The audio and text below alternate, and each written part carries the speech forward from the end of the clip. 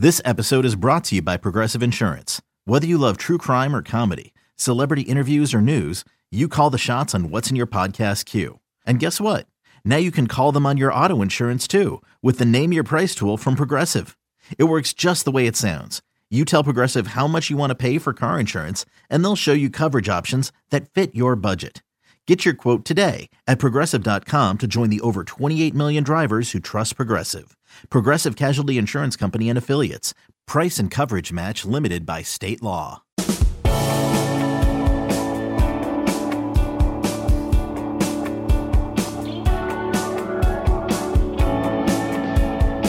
And just like that, we're back. Another edition of the Late Kick Extra podcast. I'm Josh Pate. Thanks for listening. Thanks for subscribing. Thanks for the 5-star reviews. And if you haven't already, it doesn't mean I'm not thanking you. I'm just delaying my thanks until you give us a 5-star review. We are approaching 800. I looked this morning / late this evening, which is when I'm recording this, and we're almost there. We're almost at 800. But if you listen to the podcast regularly, you know 800 is child's play. We want to get to 1,000 5-star reviews. And after that, we'll set a new benchmark after that. First, let's get to 1,000. So a lot of you have already done that. You leave great comments. You leave great feedback. So thank you so much for that.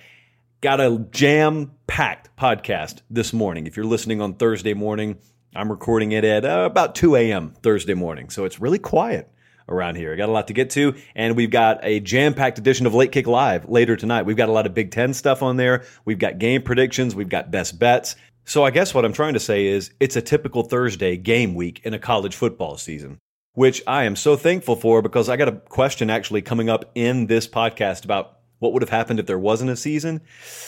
Ooh, that's me shivering just thinking about it. Terrible, terrible stuff. That's okay because it's purely hypothetical. We have the Big Ten starting. We got everything else already on our plate. Pac-12, not too far down the line. There's a light at the end of the tunnel there.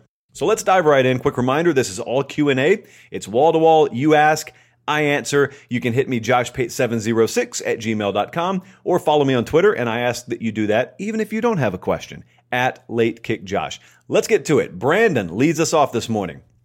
Brandon said a few weeks ago, someone asked a question on this podcast about whether or not the SEC East had caught up to the West. Can we now revisit that? Now that we're further into the season and more games have been played. Well, sure, Brandon. Yeah, you want it? You got it. We can revisit that.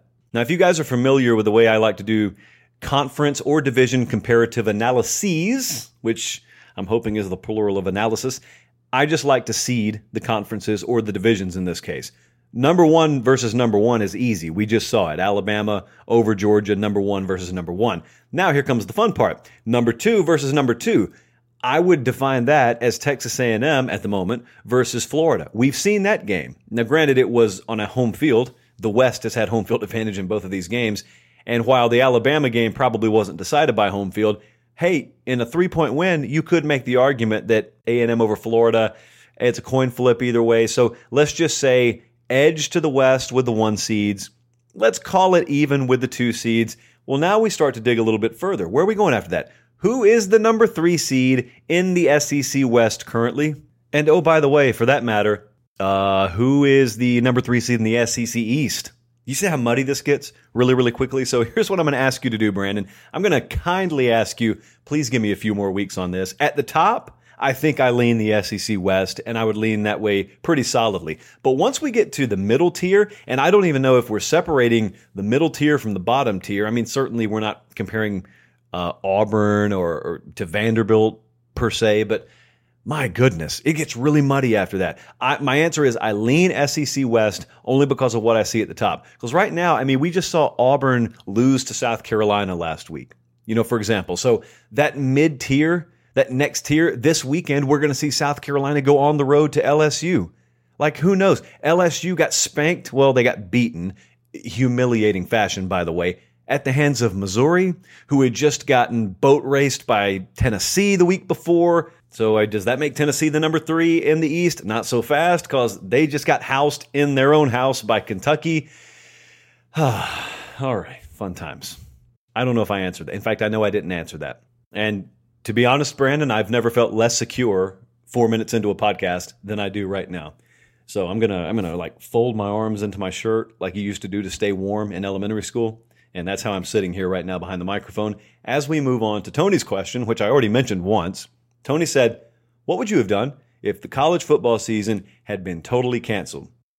Tony, I thought about this. You remember the movie Armageddon, which is where the asteroid is headed towards Earth, and they're asking, what's the plan B here? What is the contingency plan? And Bruce Willis is there at NASA, as you do. He's been pulled off an oil rig in the middle of the Pacific Ocean, and he is the only hope left on Earth to save it from total and complete annihilation. Armageddon, if you will.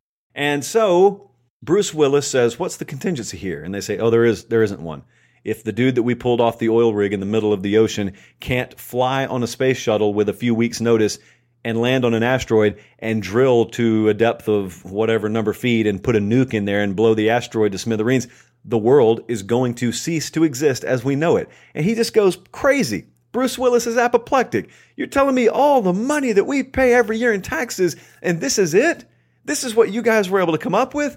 That's how I felt when we were sitting in those editorial meetings and we were talking about contingency plans for if the college football season doesn't happen. I was Bruce Willis at NASA.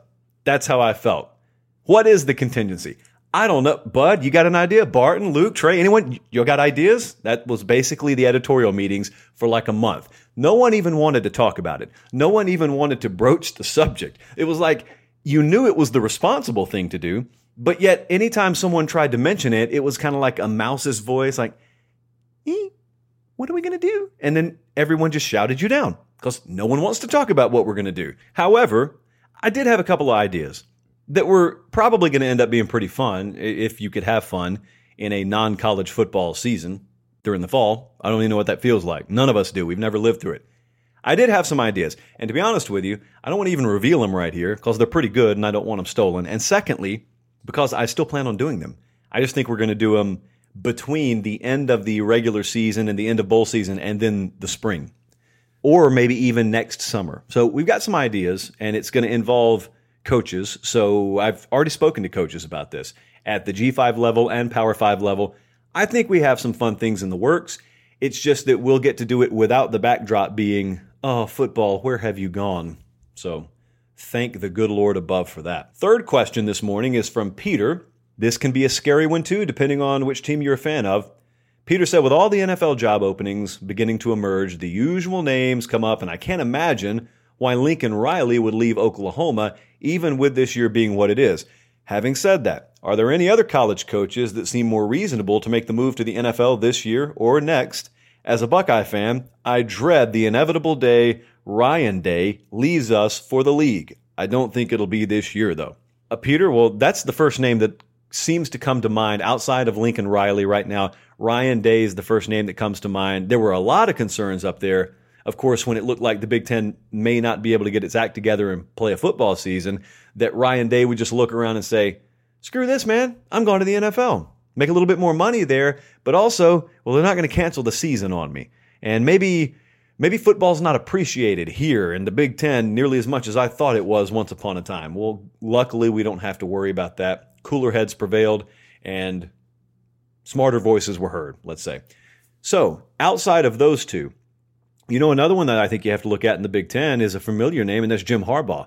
Every year that passes that you get further into the tenure of Harbaugh at Michigan, and every year that passes that you get further into, of course, him not being able to beat Ohio State, but also every year, and this could be a reversible trend now. The current trend, the current trajectory of their roster is downward a little bit. I've talked about this a few times over the past couple of weeks when we had the latest 24/7 team talent composite ratings come out, and I mentioned Barton did a piece on that, and one of the things that he pointed out there was some of these programs like Notre Dame, they've never been higher. Oregon, never been higher. Penn State, I think, had not been higher since that tool had been introduced. But there was also the flip side. And the flip side was a program like Michigan, they used to be number 7, now they're number 17. It's not a fall off a cliff, but it's certainly not the way you want to be trending. And they have not had a stud quarterback up there, thus they have not been able to trade points with the big boys. Thus, when they've gone up against an Ohio State or even an Alabama, it has shown, and it's been glaring. And so the concern kind of in the back of your mind is, maybe Jim Harbaugh is not built, and maybe he hasn't put together a staff that's built to be an elite recruiting staff. Ohio State has. Maybe Michigan just doesn't do that. Maybe that's not in the cards. And maybe there comes a day where Jim Harbaugh either thinks to himself or it is mutually decided and agreed upon up there that maybe the NFL was the best route for him this whole time. I don't know. Like, I'm not predicting that. I'm just saying I think about that. And I think a lot of people have to consider that when you're trying to project the future. I'll tell you another name that's well off the NFL radar, but if I were an NFL general manager, I would at least kick the tires on, even knowing some of the past baggage, and that is Steve Sarkisian. Because if I'm watching college football and I'm watching what Alabama's doing, and I know that guy has been a head coach before, so he does at least have the taste for it, and he wants to be one again one day, I would look at him and I'd say, who in the world is running things offensively at a higher level in the college game than Alabama? And I'm looking at him, and I'm imagining how seamlessly a lot of those concepts translate to the NFL level. And wow, look at what he's doing. He's maximizing the potential of everyone in that offense. He is running essentially an NFL offense there. All those offensive linemen are going to the next level. Several of those receivers are. Quarterback, some of you don't think he is. I do. Running back, like, you are seeing a preview of what an NFL offense would look like under Sarkisian. I'd kick the tires on him. And that's a little off the beaten path, but I'm telling you how I'd run my organization. Next up is John. Speak of the devil. Man, it's almost like I design it this way. Unfortunately, I don't. But just pretend otherwise. Pretend like I did it like this for a reason. John says, is it more likely that Mac Jones becomes the new Jalen Hurts, which means he would have to transfer after going to the playoff, or is it more likely that Bryce Young becomes the next Justin Fields, which means he can't get the starting job at Bama, so he transfers, with Mac Jones potentially having another 2 years? Now, this was an interesting question, and let's break it down a little bit. So the first scenario here is you had Jalen Hurts, and Jalen Hurts was a former All-SEC Offensive Player of the Year, whatever he was. He was 26-2 as a starter, and he gets benched in lieu of Tua Tagovailoa. Jalen Hurts transfers, goes off to Oklahoma. That could happen, and if that happened, then that would be Mac Jones having success at Alabama, but then Bryce Young overtakes him, which certainly is not going to happen in the next few weeks. I think that's pretty obvious. The other consideration that John mentioned is, what if what happened at Georgia ends up happening here? You have an ultra-talented young guy. Then it was Justin Fields. Right now it's Bryce Young. And since Jake Fromm was in the way, or in this case Mac Jones is in the way, what if the ultra-talented 5-star freshman ends up transferring and they end up being a star somewhere else? Well, I have a third scenario here, and it kind of ties into my answer to the last question. My third scenario is, what if Mac Jones plays well enough to be drafted this year? No one wants to consider that. I keep reading articles and I keep reading different feedback and different analysis on Mac Jones, and I think a lot of people, see, here's the way that the NFL draft culture works. If you have an opinion of a guy already before a season starts, and if your opinion is he is a future NFL guy, no amount of bad film in college will change your opinion of him. You'll find a way to explain it away, and you'll say, oh, he's got tools, or he's got measurables, or I love his football IQ. Once he gets on an NFL roster and his talent is comparable to everyone else, he'll shine. You'll make whatever excuse you need to. I've also noticed if you don't have a guy on your NFL radar at the quarterback position, you will find every reason not to buy into what you've seen. So here's what I do. What I do is I don't cover the NFL draft really, first off, so I can just kind of throw out opinions on guys, and I'm not really married to them. Like at the beginning of this year, I thought Bryce Young would probably push Mac Jones at some point this year. Right now, I don't think that. Mac Jones has surpassed everyone's wildest expectations. I look at that guy, I think you're crazy if you don't consider the possibility that NFL teams are going to take a look at him. I mean, maybe not top 10 or maybe not even first round, but have you seen some of the tomato cans that NFL organizations have wasted high-level draft picks on at the quarterback position? You're telling me Mac Jones isn't going to get a look? Especially when you consider the complete and utter desperation that exists in the NFL draft at the quarterback position. So how about he has such a good year this year, he gets drafted, and then Bryce Young ends up being a stud too, and all's well that ends well at Alabama. In fact, I don't mind if you put me on record right now as saying that's my most likely path that this whole thing goes. Young ends up being the starter next year because Mac Jones has gone to the draft and he is playing this game at a professional level somewhere this time next year. All right, Seth, next up as we roll on here this morning. Seth said, after Texas A&M won over Florida, I heard a lot about that win giving Texas A&M an identity. So in your opinion, what exactly does establishing an identity mean, and how could it affect A&M's performance down the road? All right, Seth, so when I say this, I don't know about other people. When I say developing an identity or so-and-so, in this case A&M is finding their identity, here's what I think it is. First off, it is knowing exactly who you are based on your roster's strengths and weaknesses. Got to know your roster, got to know where you're strong, got to know where your weaknesses are. Then you develop a team's philosophy based off that understanding of your roster and your personnel. And then, this is the most important part, or else it's all irrelevant, you got to have your entire team, your entire organization buy into the concept of that philosophy.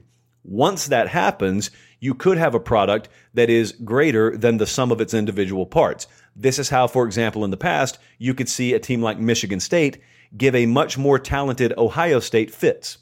It didn't make sense on the surface. If you followed recruiting and only recruiting, those results sometimes just defied any kind of logic you could come up with. But there was no program when D'Antonio was up there at their peak playing more within their identity than the Michigan State Spartans were. Doesn't mean they were going to win a national championship. Their ceiling was below national championship level. But what they were capable of is they were capable of being a whole lot better as a collective than their individual parts would suggest they should be, only because they understood their identity. They knew what they were, they knew what they weren't, and most importantly, everyone was bought in. So then if you're Texas A&M, because you ask what could it mean for them, A&M does have a lot of talent. A&M can compete with the big boys. Now, they probably also exist below their ceiling being national championship right this second, because we know what you need to have at quarterback, and I don't think they have it at quarterback. But what they can do is they can exist on that very next tier. They're going to have to play low margin for error ball because they understand right now their identity does not include being able to sling the ball all over the place like Alabama. They've lost too much skill even this year at receiver. But they got a really good emerging tailback in Spiller. They've got a quarterback that hopefully you can trust down the stretch here to make good decisions. They've got disruptors up front defensively. They got plenty good enough offensive line to control games. And that is their identity. And they've stuck to it so far. It's still early. Looks like, though, they could be favored in every game remaining. Now, it's kind of become popular, I think, for a lot of people to say that. Favored doesn't equal win. Favored just means you should win the game. Okay? A lot of folks should do stuff they shouldn't do. Tennessee allegedly should have beaten Kentucky last week. That's not the way that turned out. So this is a bye week for A&M. That's one of the teams I am really excited to watch coming out of their bye. I called them one of the most intriguing teams in America this year way back in the summer. And so they remain that way for me.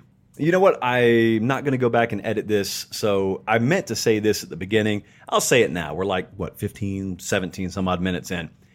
I spent the better portion of this entire evening. I'm recording at like 2 a.m., so several hours ago. And I was just doing one-on-one hour-long Zoom sessions with a lot of our college and maybe high school and a little bit past college age listeners. We got a ton of them. I hear from you quite often. I love corresponding with you guys. But I do occasionally do some one-on-one consultations, especially with those of you who are looking to get into this line of work in some capacity.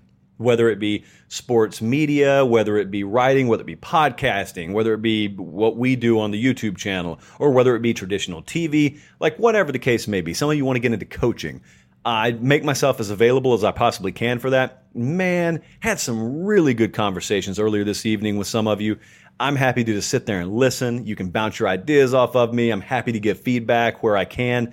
But it restores my faith in the future of not just this business, but just in general. You know, the worst of everything is always put right in front of your face every single day. And it gives you this false sense of what the world is, and that's not reality at all. It's not reality in sports journalism, nor is it reality in politics, nor is it reality in any walk of life. Twitter's not real life. Instagram, I hate to burst some of your bubbles, is not real life.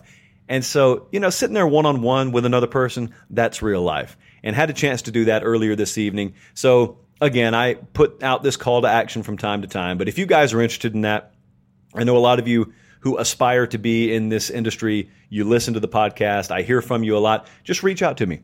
JoshPate706 at gmail.com, or you can DM me on Twitter at LateKickJosh, and we can work on setting something up. It's really in-depth. It is one-on-one, like I said. Do them about an hour long at a time, and it is really fun. I get probably as much, if not more, out of that than you guys do half the time. All right, we'll continue on here. Drew is next up. Drew had a couple of good ones here. So he sent me like half a dozen, if I remember correctly. I picked two of them because, Drew, it would be unfair if I went deeper than that. So his first one is about a team I don't think we've talked about since we started the podcast. So no time like the present. Drew said, I see Vanderbilt and I can't help but shake my head. I'm not a fan of them, but even as a casual bystander, it's just hard to watch. Why is it that they're so bad? What did they do, or what do they do to have to fix the train wreck? Well, what they would have to do is what they're not going to do, Drew, and that is invest a lot of money and a lot of years into making their program more in line with what you would expect an SEC football program to be. They're happy with that. But at the same time, I'm not happy with it because it erodes the overall product of what I think is the best football conference in America. A lot of what they put on the field is inexcusable, but again, they don't necessarily care about that. I have told you before, and I'll tell you again, for those of you who don't have access, you may not believe this, but I'm telling you it's true. The facilities at Vanderbilt, let's just take those for example. There are multiple, not just one or two, multiple high schools in the state of Texas with better football facilities than Vanderbilt has. And so because of that, well, that's one reason, just that one small reason is one of many reasons why you will never hear me entertain hot seat talk about a coach at Vanderbilt. I don't care who it is. Right now it's Derek Mason. Derek Mason could go winless until the end of time. You would never hear me even suggest that that guy's job should be in jeopardy. There's nothing invested in the program. If there was heavy investment, then it would be fair to expect a return on investment. There is no heavy investment there, so therefore I don't expect any return out of Vanderbilt. Until further notice, I mean, they're just a penciled-in W on everyone's schedule who's fortunate enough to draw them in any given season in the SEC. Sounds kind of cruel, but it's reality. Next up is also Drew. All right, Drew's second question here. He said, Arkansas has come out and opened some eyes with what you and I agree should be a 3-1 start. Yes, I will continue to beat that drum. So Drew says, how close are they to maybe not beating Alabama, but being a considerable threat to most teams in the country? They're still a good ways away, Drew. I don't want to take away from the start they've had right now. I expect eventually that'll run out of gas this year, and I wouldn't care if I were an Arkansas fan. Like, I've already seen enough to know this staff is worth fully buying into. Their approach, this culture, this identity, if you will, all of this stuff, I'm all for it. It feels like Arkansas. Chad Morris never felt like Arkansas to me. Mike Leach is at Mississippi State right now. Mike Leach doesn't feel like Mississippi State to me, just to be honest with you. But Lane Kiffin at Ole Miss feels like a natural fit. Sam Pittman at Arkansas, that feels like a natural fit to me. I'd love it. If I were an Arkansas fan, I'd love it. They're not close to Alabama. They won't be close to Alabama unless something fundamentally changes about the structure of the SEC. But that's not what your immediate goal is at Arkansas. You don't look in the mirror and say, man, we should be competing with Alabama in 2 years. But what you can do is you could say, why not us instead of Auburn? Why not us instead of Texas A&M? Why can't we be superior to South Carolina and Tennessee and Kentucky? Why not? What's stopping us? Other than us, what's stopping us? That should be the entire philosophy out there. And I'll tell you another thing that I am super fascinated to watch unfold, and that is Arkansas recruiting. Pittman gets it done in the world of recruiting. And not only does he get it done as an assistant coach, you had questions, okay, well, he's done it as an offensive line coach, but what's he going to be as a head coach? Like, are kids really going to buy into that? Yeah, they are. They are. I absolutely, firmly am convinced that they are. And it's not going to be a bunch of 5-star kids. Like, maybe they'll land some of those, but I think what it's going to be is it's going to be a certain kind of player that probably doesn't have committable offers to Ohio State, Clemson, Alabama. Like, you probably don't see the Arkansas hat being chosen over those hats on National Signing Day. If I'm wrong, I'm wrong. I'd be happy to be wrong there. But what I think you'll have is you'll have a lot of kids who were just below that tier. Alabama liked that kid, but they can only take so many. Clemson liked that kid, but they can only take so many. That kid, instead of maybe going where they used to go, maybe now they filter up to Fayetteville. And by default, you just build this entire roster of kids who have that attitude of, I wasn't quite good enough for some of the teams on our schedule. But that's okay, because like I said, they're on our schedule. So I'll get my shot at them, and it's not one or two of those kids. It's like 50 or 60 of those kids. And by the very nature of what Arkansas recruiting will be, they will end up piling up kids who you need, the kind of characteristics they have inherent in them that you need to win anyway, and to spring upsets on folks, and to be a surprise contender. That's what Arkansas's roster will just magically become to me. It won't be magic, but it'll appear to have happened out of nowhere.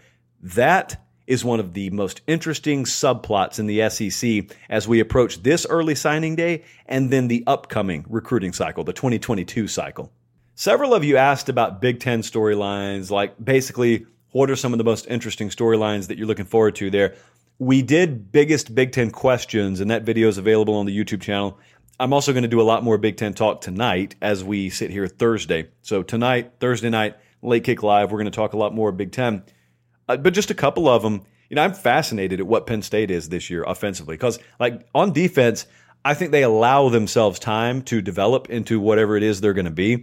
I'm kind of interested to see how these programs like Penn State, for example, did they benefit any from sitting back and waiting until this point in the season to start? Did it benefit, for instance, Sean Clifford to be able to talk more to Kirk Ciarrocca, to Zoom more with him, or to meet more with him, and to try and ingest mentally more of the playbook? Like, your practice reps are what they are. It's not like you got 50 more practices than normal. Therefore, you didn't get 1,000 more reps than normal. But I wonder if that little added month or so there, I wonder if that makes a difference relative to what they would have been had they come out of the gate with no spring, just on time, a normal start. And the other thing, I was kind of mentioning Michigan earlier, I feel the same way about their offense.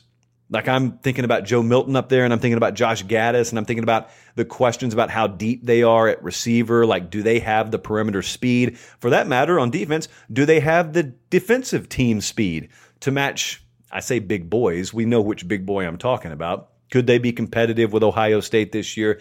That entire dynamic with Wisconsin and Minnesota is sort of being hyped up in Big Ten circles right now. And I'm just kind of curious, like, are we being baited into thinking that's a two-horse race there and maybe someone else having something to say about that? So that's a lot of what we're going to talk about tonight. I'm very obviously excited that the Big Ten season is finally here.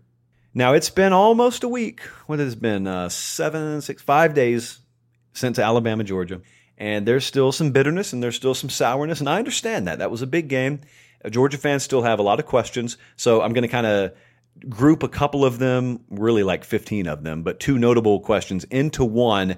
And let's just try and get this entire dynamic about their offense answered when we come back. Okay, picture this. It's Friday afternoon when a thought hits you. I can spend another weekend doing the same old whatever, or I can hop into my all-new Hyundai Santa Fe and hit the road. With available H-Track all-wheel drive and 3-row seating, my whole family can head deep into the wild. Conquer the weekend in the all-new Hyundai Santa Fe. Visit HyundaiUSA.com or call 562-314-4603 for more details. Hyundai, there's joy in every journey.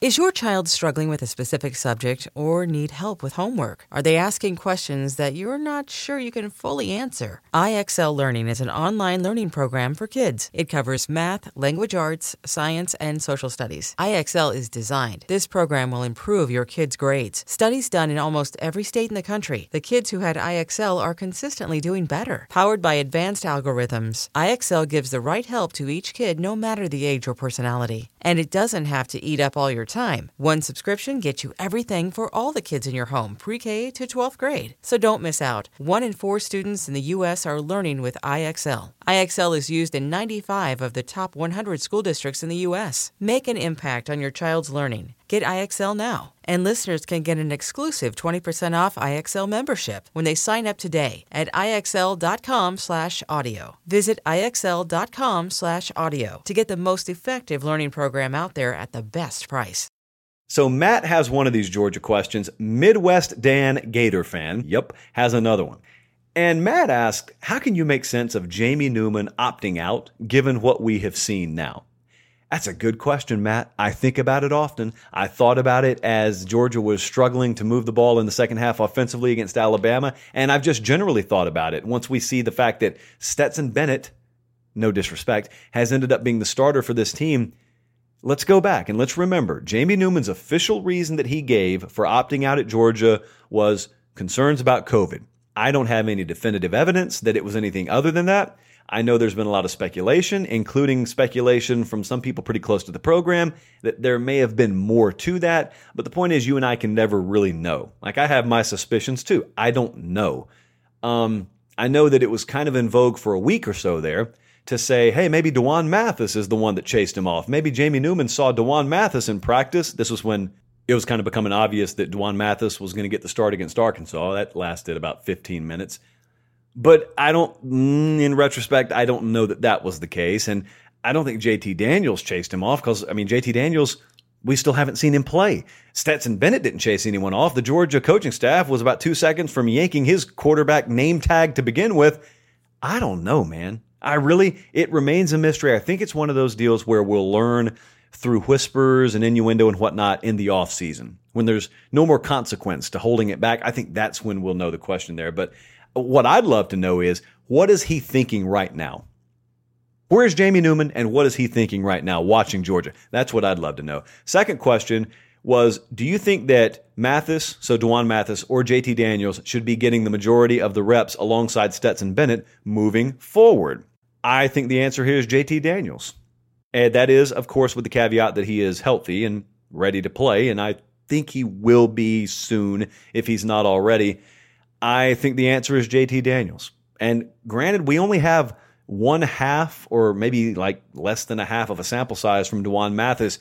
Bottom line is, I don't think either of those guys, Mathis or Bennett, are getting you past Alabama. And at this point, that's the goal for Georgia football. You're not looking to make it to the Capital One Bowl. That's not what this roster's been built for. That's not what you should be relying on that defense to do. Just deliver you to Orlando New Year's Day. No, man. You're trying to win the SEC. You're trying to go to the college football playoff and win a national championship. You're not doing it with Stetson Bennett. Again, all due respect, love his story. You're not doing it with D'Wan Mathis. And you may not do it with JT Daniels either, but I think Daniels, even understanding there's some unknown there, the reward is much higher. The potential ceiling is much higher with him at quarterback. So, hey, man, that's who I'm leaning on. That's who I'm giving reps to if he's able to take them.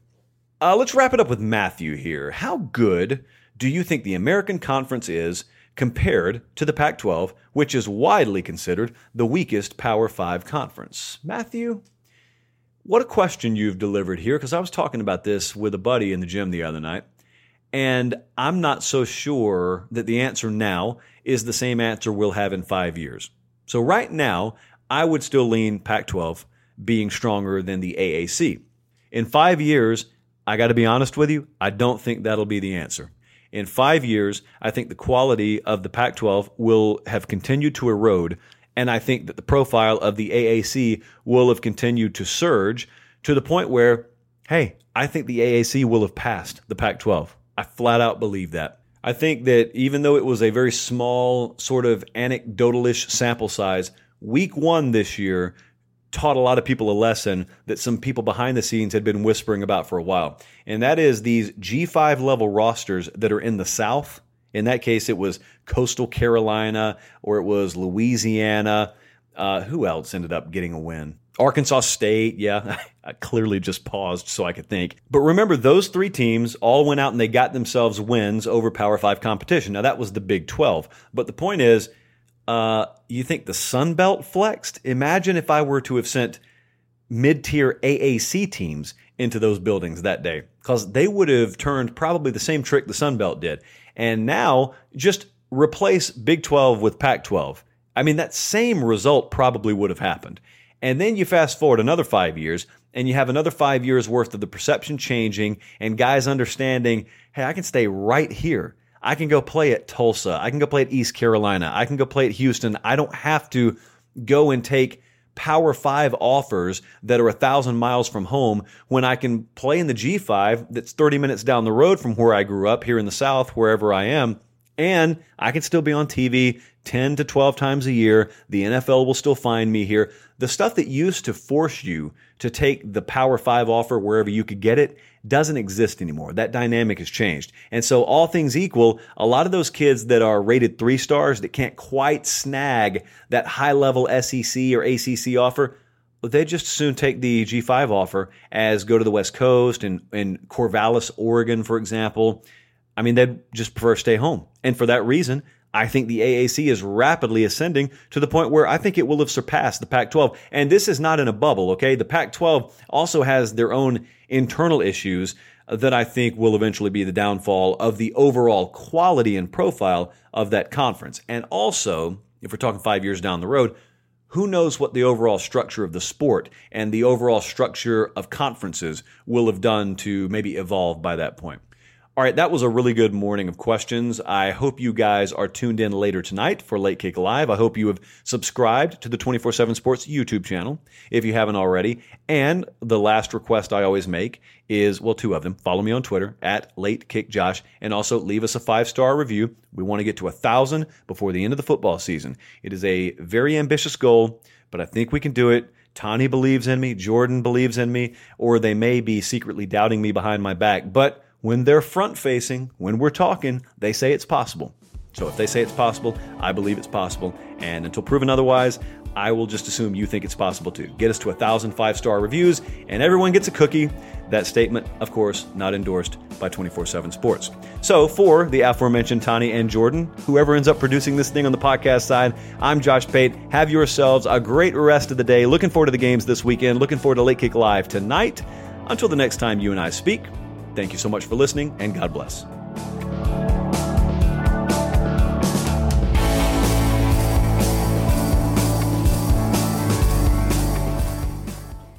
It's the UEFA Champions League on Paramount Plus.